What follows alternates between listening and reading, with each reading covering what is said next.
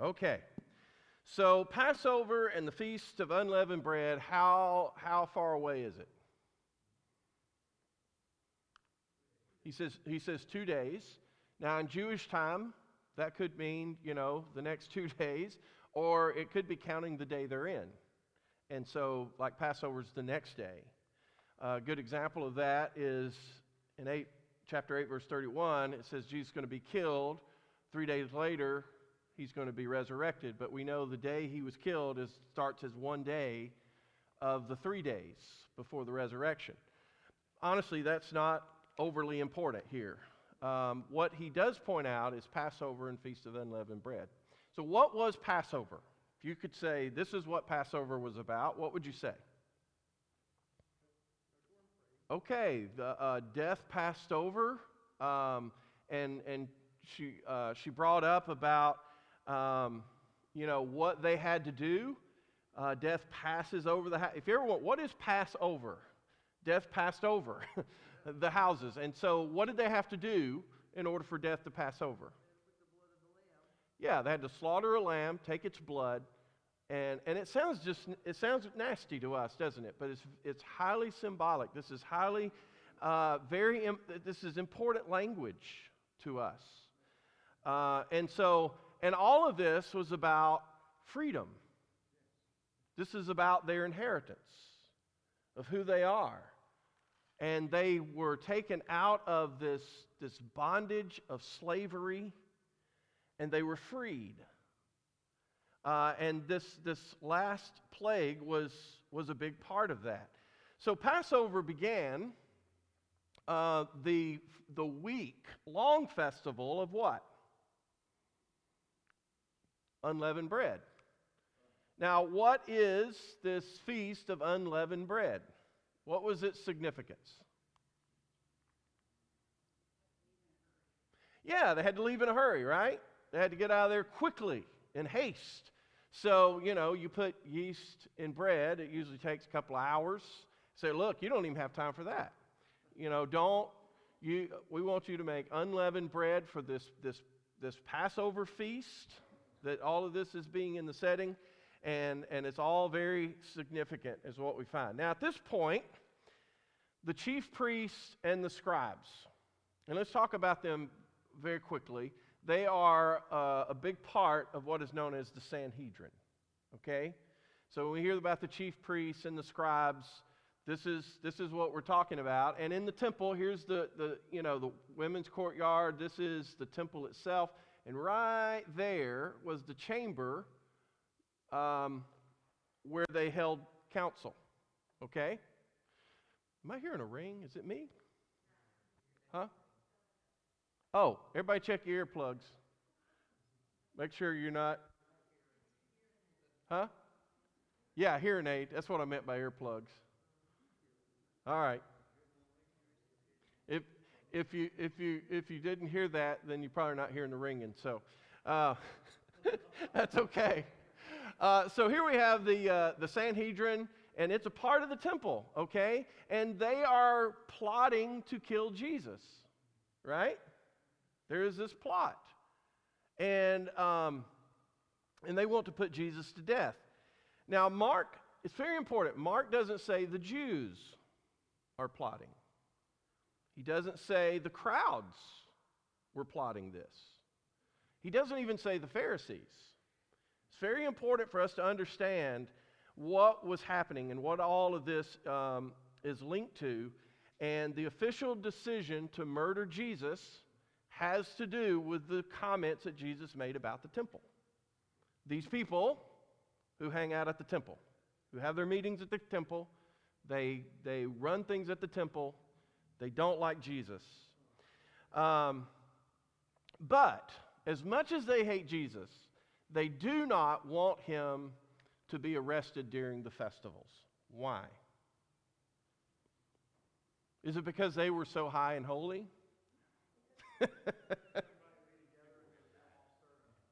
Yeah. Hey, listen. Okay. So if you do Passover, you're a Jew. There's only one place you can do it. Does anyone know where it is? Jerusalem.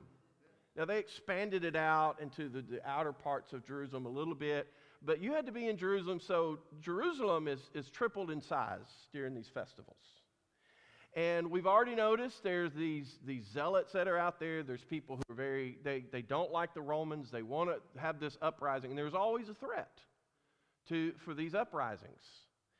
In fact, Josephus writes about some of these riots that broke out during times of festivals. And so during this time, the Romans really amped up security.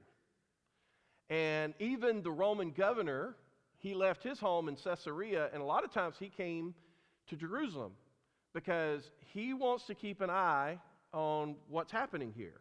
Make sure, the feasts are what it's supposed to be. So the Sanhedrin, they are afraid of something. What are they afraid of? They're afraid of the crowds, aren't they? I mean, we've seen this on a couple of occasions. They want to take Jesus out, but these crowds, and Jesus would have been all the talk at the festival. And so the last thing they want to happen is for something bad to happen and it just blow up in their face. So they're really counting on this stealth. And I love this word in the English Standard Version. In the Greek, it means shrewdness as demonstrated by being skilled in deception.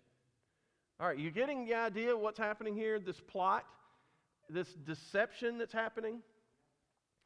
So these leaders knew that if riots broke out, it's going to be on their heads, and they may even lose power as the puppets of Rome. So they want the streets to be at peace. So they're watching this very carefully. All right. That's the first part of the sandwich. Now let's get into the creamy part, right? Somebody read for us verses 3 through 9. All right. So all of this is happening where? Well, actually outside of Jerusalem. I want you to keep that mindset as we go into worship. It's outside of Jerusalem, in this little place of Bethany. Here's the Mount of Olives. Remember, Jesus left the temple and he went up to the Mount of Olives, and this is where he made this proclamation of chapter 13 and everything. But now we see this is where Jesus has been staying, is in Bethany, and he is having this meal or banquet or whatever you want to call it. It wouldn't have been Passover at this point. And he's having it at the home of Simon the leper. We don't really know anything about him. It's possible Jesus had healed him of leprosy. We don't know. We just, because Simon's not interested Mark is not interested in Simon. Who is he interested in? Well, he's interested in Jesus, but the woman, right? He's really interested in what she's doing here. And what does she do?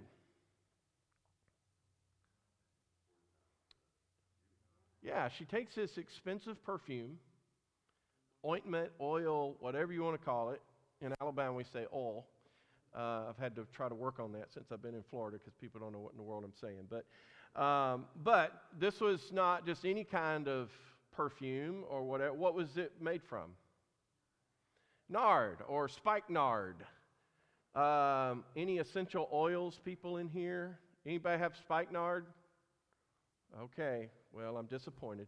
That's okay. I don't have any either. So spikenard is made in India.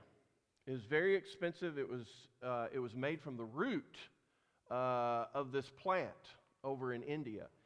And so it had this great value. This is where the expense came from. Now, how did the onlookers, how did they perceive what this woman was doing? They thought it was a waste. And actually, it says they were indignant. Now, that's an interesting word. Look at it. It says to be or become angered. But notice this, at something seemingly unjust or wrong. So they're not just angry. They're angry because they feel like there's some kind of injustice. What did they think was the injustice? Yeah, she ought to sell that because they said, look, this is worth 300 denarii. A denarii, what was it? Its value? Yeah, a day's wage for a common laborer. So this would have been considered almost a year's salary for a day laborer, and it was all in this oil. So they scold her. I mean, they're irritated. They have this harsh reproof upon her. And honestly, it's amazing that a woman has this kind of expensive perfume. Because women, for the most part, they did not have careers, and they didn't have lots of money. So it's possible this could even have been an heirloom. And this was just passed down. And so more in the family would take it, and then they would buy a little bit more, and they would put it into this alabaster flask, which could even make it even more valuable as to what happens next. How does she open it? She breaks it. I mean, she destroys it from its use. If this was an heirloom, it's not anymore.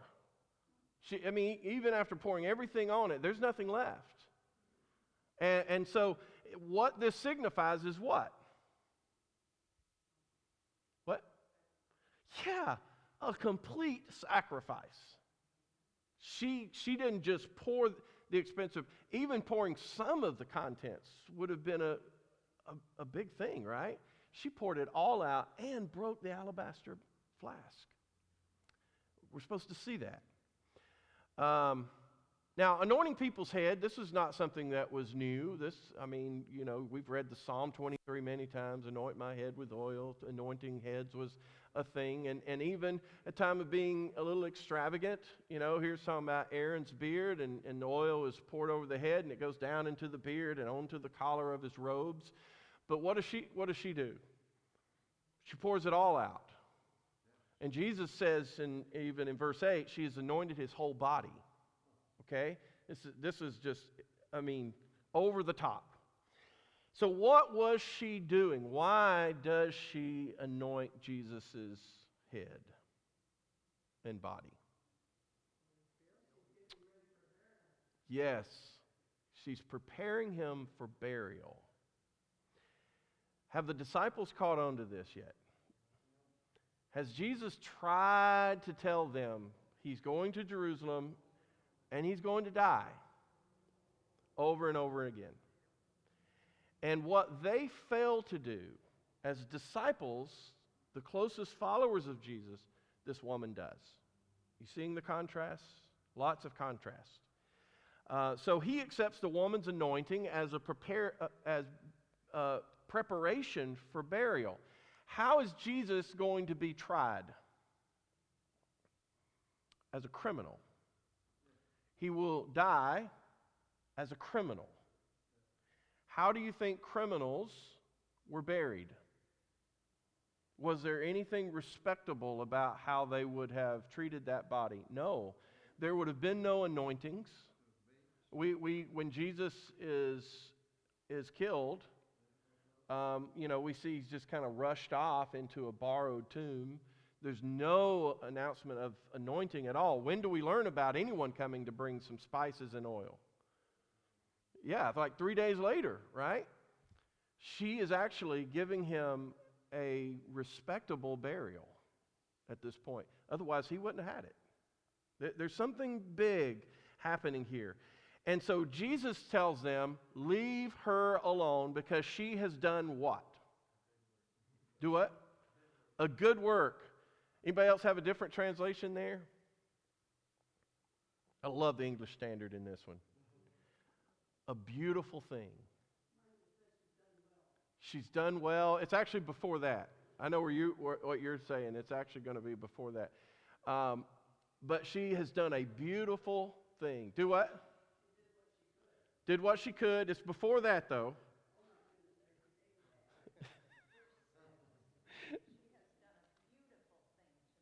Yeah, a beautiful thing to me. And what that is, it's a beautiful work. It's a beautiful act or deed that she has done.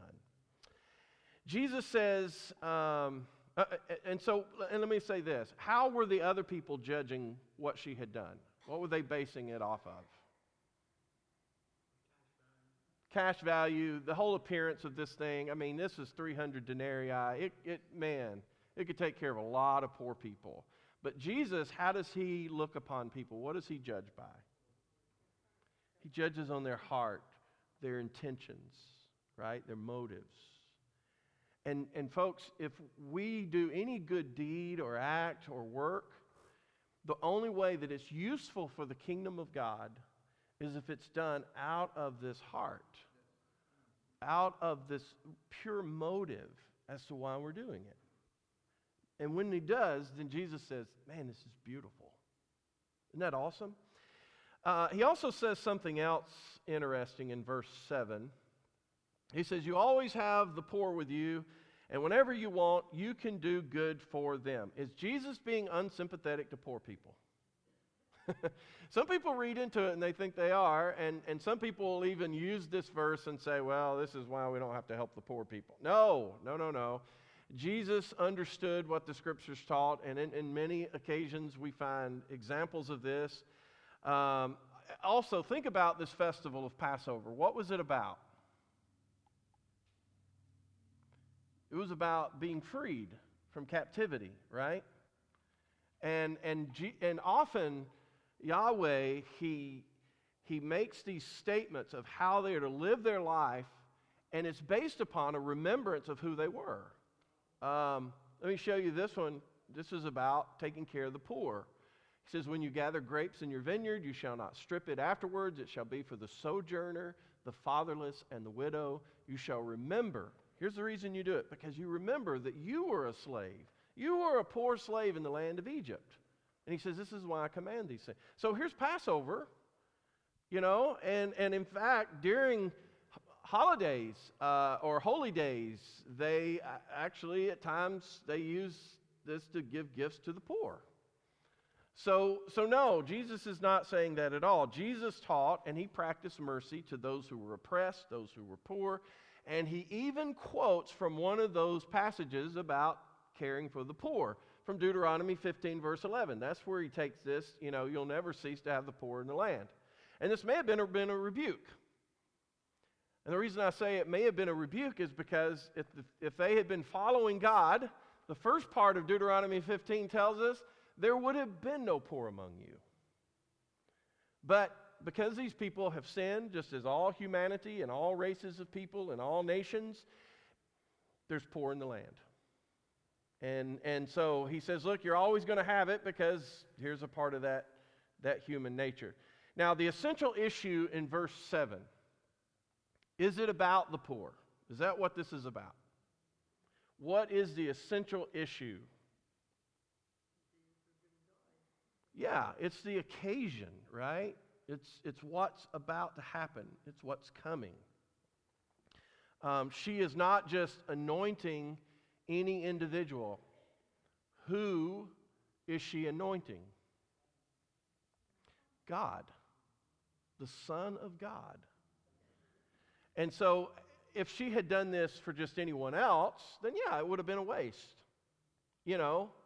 300 denarii, I mean, that would be in terms today about $30,000, $20,000 to $30,000, somewhere in that range. And we would have said, well, you just poured that over their head. I mean, this could have done a lot of good. But she is doing it for a different reason. And when does it say in the text, when will this beautiful thing be remembered? Yes, whenever the gospel is proclaimed to the world. Now, did you catch that? That isn't this what was said back in chapter 13? Remember, it talks about the Son of Man and this enthronement. And it also talks about that by the time the temple is destroyed, the gospel will have been taken to the world. Well, guess who's a part of the gospel story? This woman. How about that? And we've talked about the gospel before. All the way back in chapter 1, and let me just show you, this word gospel in the Greek is the good news. And we know that's about Jesus. It's news that causes one joy, or words that bring smiles, or a message that causes the heart to be sweet. I like that definition. At the very beginning of the Gospel of Mark, Jesus proclaimed the gospel. But now, what are we seeing? with Jesus' connection with the gospel? He is the gospel. Isn't that great? So you first see this proclamation that's happening, and now all of a sudden we see that Jesus is the gospel. He doesn't just proclaim it, it's him. This is the good news. This is why it is sweet and why it brings a smile upon our faces. And it also shows us something about Jesus' death. What does that mean about Jesus' death? Is it the end? No. Yeah. This is the beginning. This is when his enthronement begins. And so from a worldly point of view, it just doesn't seem right that we would say that a gospel, something that makes us smile, something that is sweet, that should be described in a matter of death, right? And burial. But isn't this what Jesus has been trying to tell them about the good news? This is that upside down world that Jesus shows us. He uses terminology, he tells us about things that aren't supposed to be that way. And back in chapter 10, you may remember this. This is when, I think it was James and John, they go to Jesus and they want to have the two best seats. Remember that? In the kingdom. And then at the end, this is what Jesus says. He says, "For the Son of Man came not to be served, but to serve and do what? Give his life a ransom for many." Do you see Passover in this? What word gives you the idea of Passover? What? Serve. What else? Ransom. Yes, ransom. Ransom means what is given in exchange as payment for the release of someone held captive. Folks, they're getting ready for Passover. He's telling us Passover's a couple of days away. And now, the one who has come to ransom us, the one who has come to set us free as captives to sin and death, that's the one who's coming.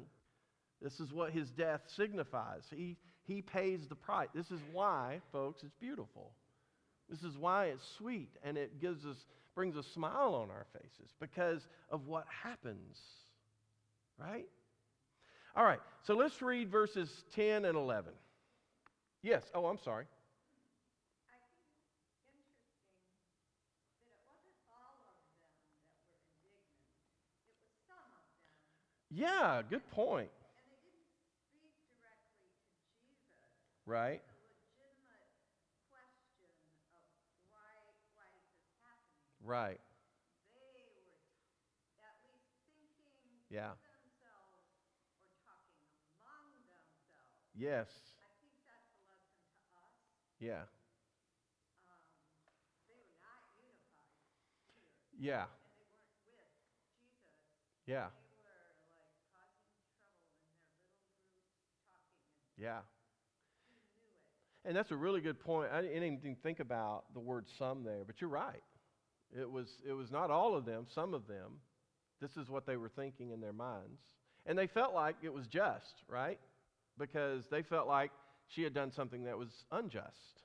But they didn't think it strongly enough to say to Jesus, the rabbi, the teacher, Right, couldn't we do something better here?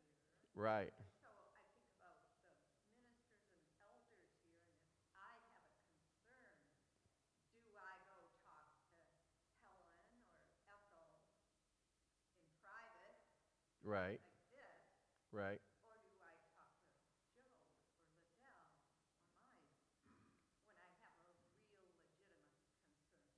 Sure, sure. And I would even say, if there's a concern with someone else, then you go to that person first. So, yeah. And I know that's implied there. But yeah, I think you've got something here that, this is going in their mind, and they are scolding her, right? They're scolding her. This is an outward thing that's going on because of an inward thing. But yeah, absolutely. All right, let's get to the bottom part of our sandwich. Somebody read for us verses 11 and 12. No, 10 and 11. 10 and 11. Then Judas Iscariot, one of the 12, went to the chief priests to betray him to them. And when they heard it, they were glad and promised to give him money. So he sought out how he might conveniently betray him. Okay, question. who initiated contact? The chief priest or Judas? Judas. Judas initiated the contact. Now, here's my next question. Why? Why does Judas do this? Money? Okay. Anybody else want to throw some stuff out there?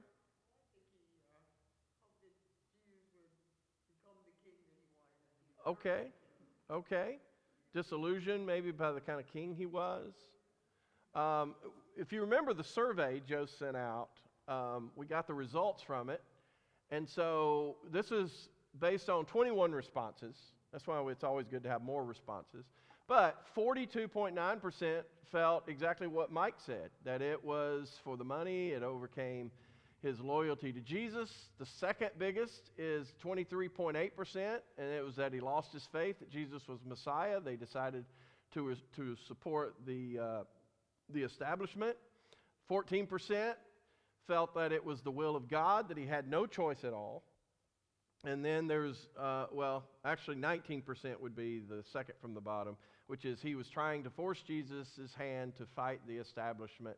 And then, of course, 14%.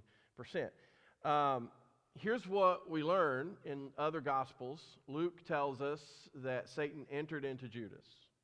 Whatever that means, there's that. Matthew lets us know about the greed, right? He was very greedy. He goes to them and he wants, what will you give me? What will you give me if I turn in Jesus? John is also very interesting, and it's on this very event of what happened with this ointment, and Judas, he evidently was, open up about, this should have been given to the poor, but we learn what? He was a thief. He just wanted the money to go into the treasury because he's keeping the money and he can get more stuff out, So, and actually the next chapter, this is during the Lord's Supper, it says the devil had already put in his heart, the heart of Judas Iscariot. Some scholars will tell you, I think there might be some other things. I think it really had some of what you're talking about, which is, he's very disillusioned with things. Most Jews, what were they looking for in a Messiah? They were looking for an earthly king. They were looking for someone like, the Maccabees, who's going to rise up against this heathen empire of the Romans and finally bring them their freedom and liberation. And they, by the way, they thought this was going to happen during Passover, the time of liberation. And, it's possible that maybe he's like, well, you know what? It sounds like Jesus is going to die. And I better get on the winning side, kind of thing. But if we stick with the Gospel of Mark, he doesn't say anything about his motives. And the reason is Mark doesn't care about his motives. He tells us in chapter 3 he was one of the 12. We learn about this here, and then we will learn about, at the arrest of Jesus. But that's it. Mark just is not interested in what all was going through his mind. What we do know is that Judas began looking for an opportunity to betray Jesus. So sad. He is responsible for his actions. I really believe this. I don't think it's one of these things where you say the devil made him do it. I really believe that he was that person who would do such a thing. He made the choice. He goes to the chief priest. He's not a victim of circumstance. He's not a pawn of these rulers. And I think one of the most chilling parts in the Gospel of Mark, as far as statements go, is that when one of Jesus' closest comes to them and says that he wants to betray Jesus, it says when they heard it, they were glad. His treachery made murderers happy, made them rejoice. Why did the priest need Judas? Yeah. Okay, think about it. All right, you're in Jerusalem, and now it's tripled in size. Finding anybody that you know could be difficult. I think a good example of that is, Jesus getting lost as a boy. Remember that?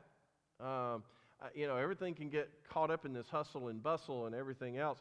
And they needed to know where Jesus' movements were going to be. They need to know where he was going to be. Is there a secluded place he goes? Is there a place at night When the crowds have kind of dispersed, they've gone back to these houses and tents and other things. And so only a member of the group can give this to them. And something else I think might be of interest, it's pure speculation. So understand this is pure speculation. But later on at the trial, they asked Jesus, the high priest says, "Are you Christ, the Son of the Blessed?" That is the Son of God. And we know before, when Jesus asked his own disciples, "Who do you say that I am?" It was Peter who said, "You are the Christ." But then what does he say? He strictly charged them to tell no one about it. And Jesus is doing some things that shows that he believes he is the anointed one. Don't get me wrong, but it could be that Judas has given them some of this information. Again, speculation. I don't like to do a lot of that, but Judas is just, the important thing I want you to see is that he has gone to the dark side, right? He became a spy within the den of thieves. And that's just a terrible thing. Let's pray.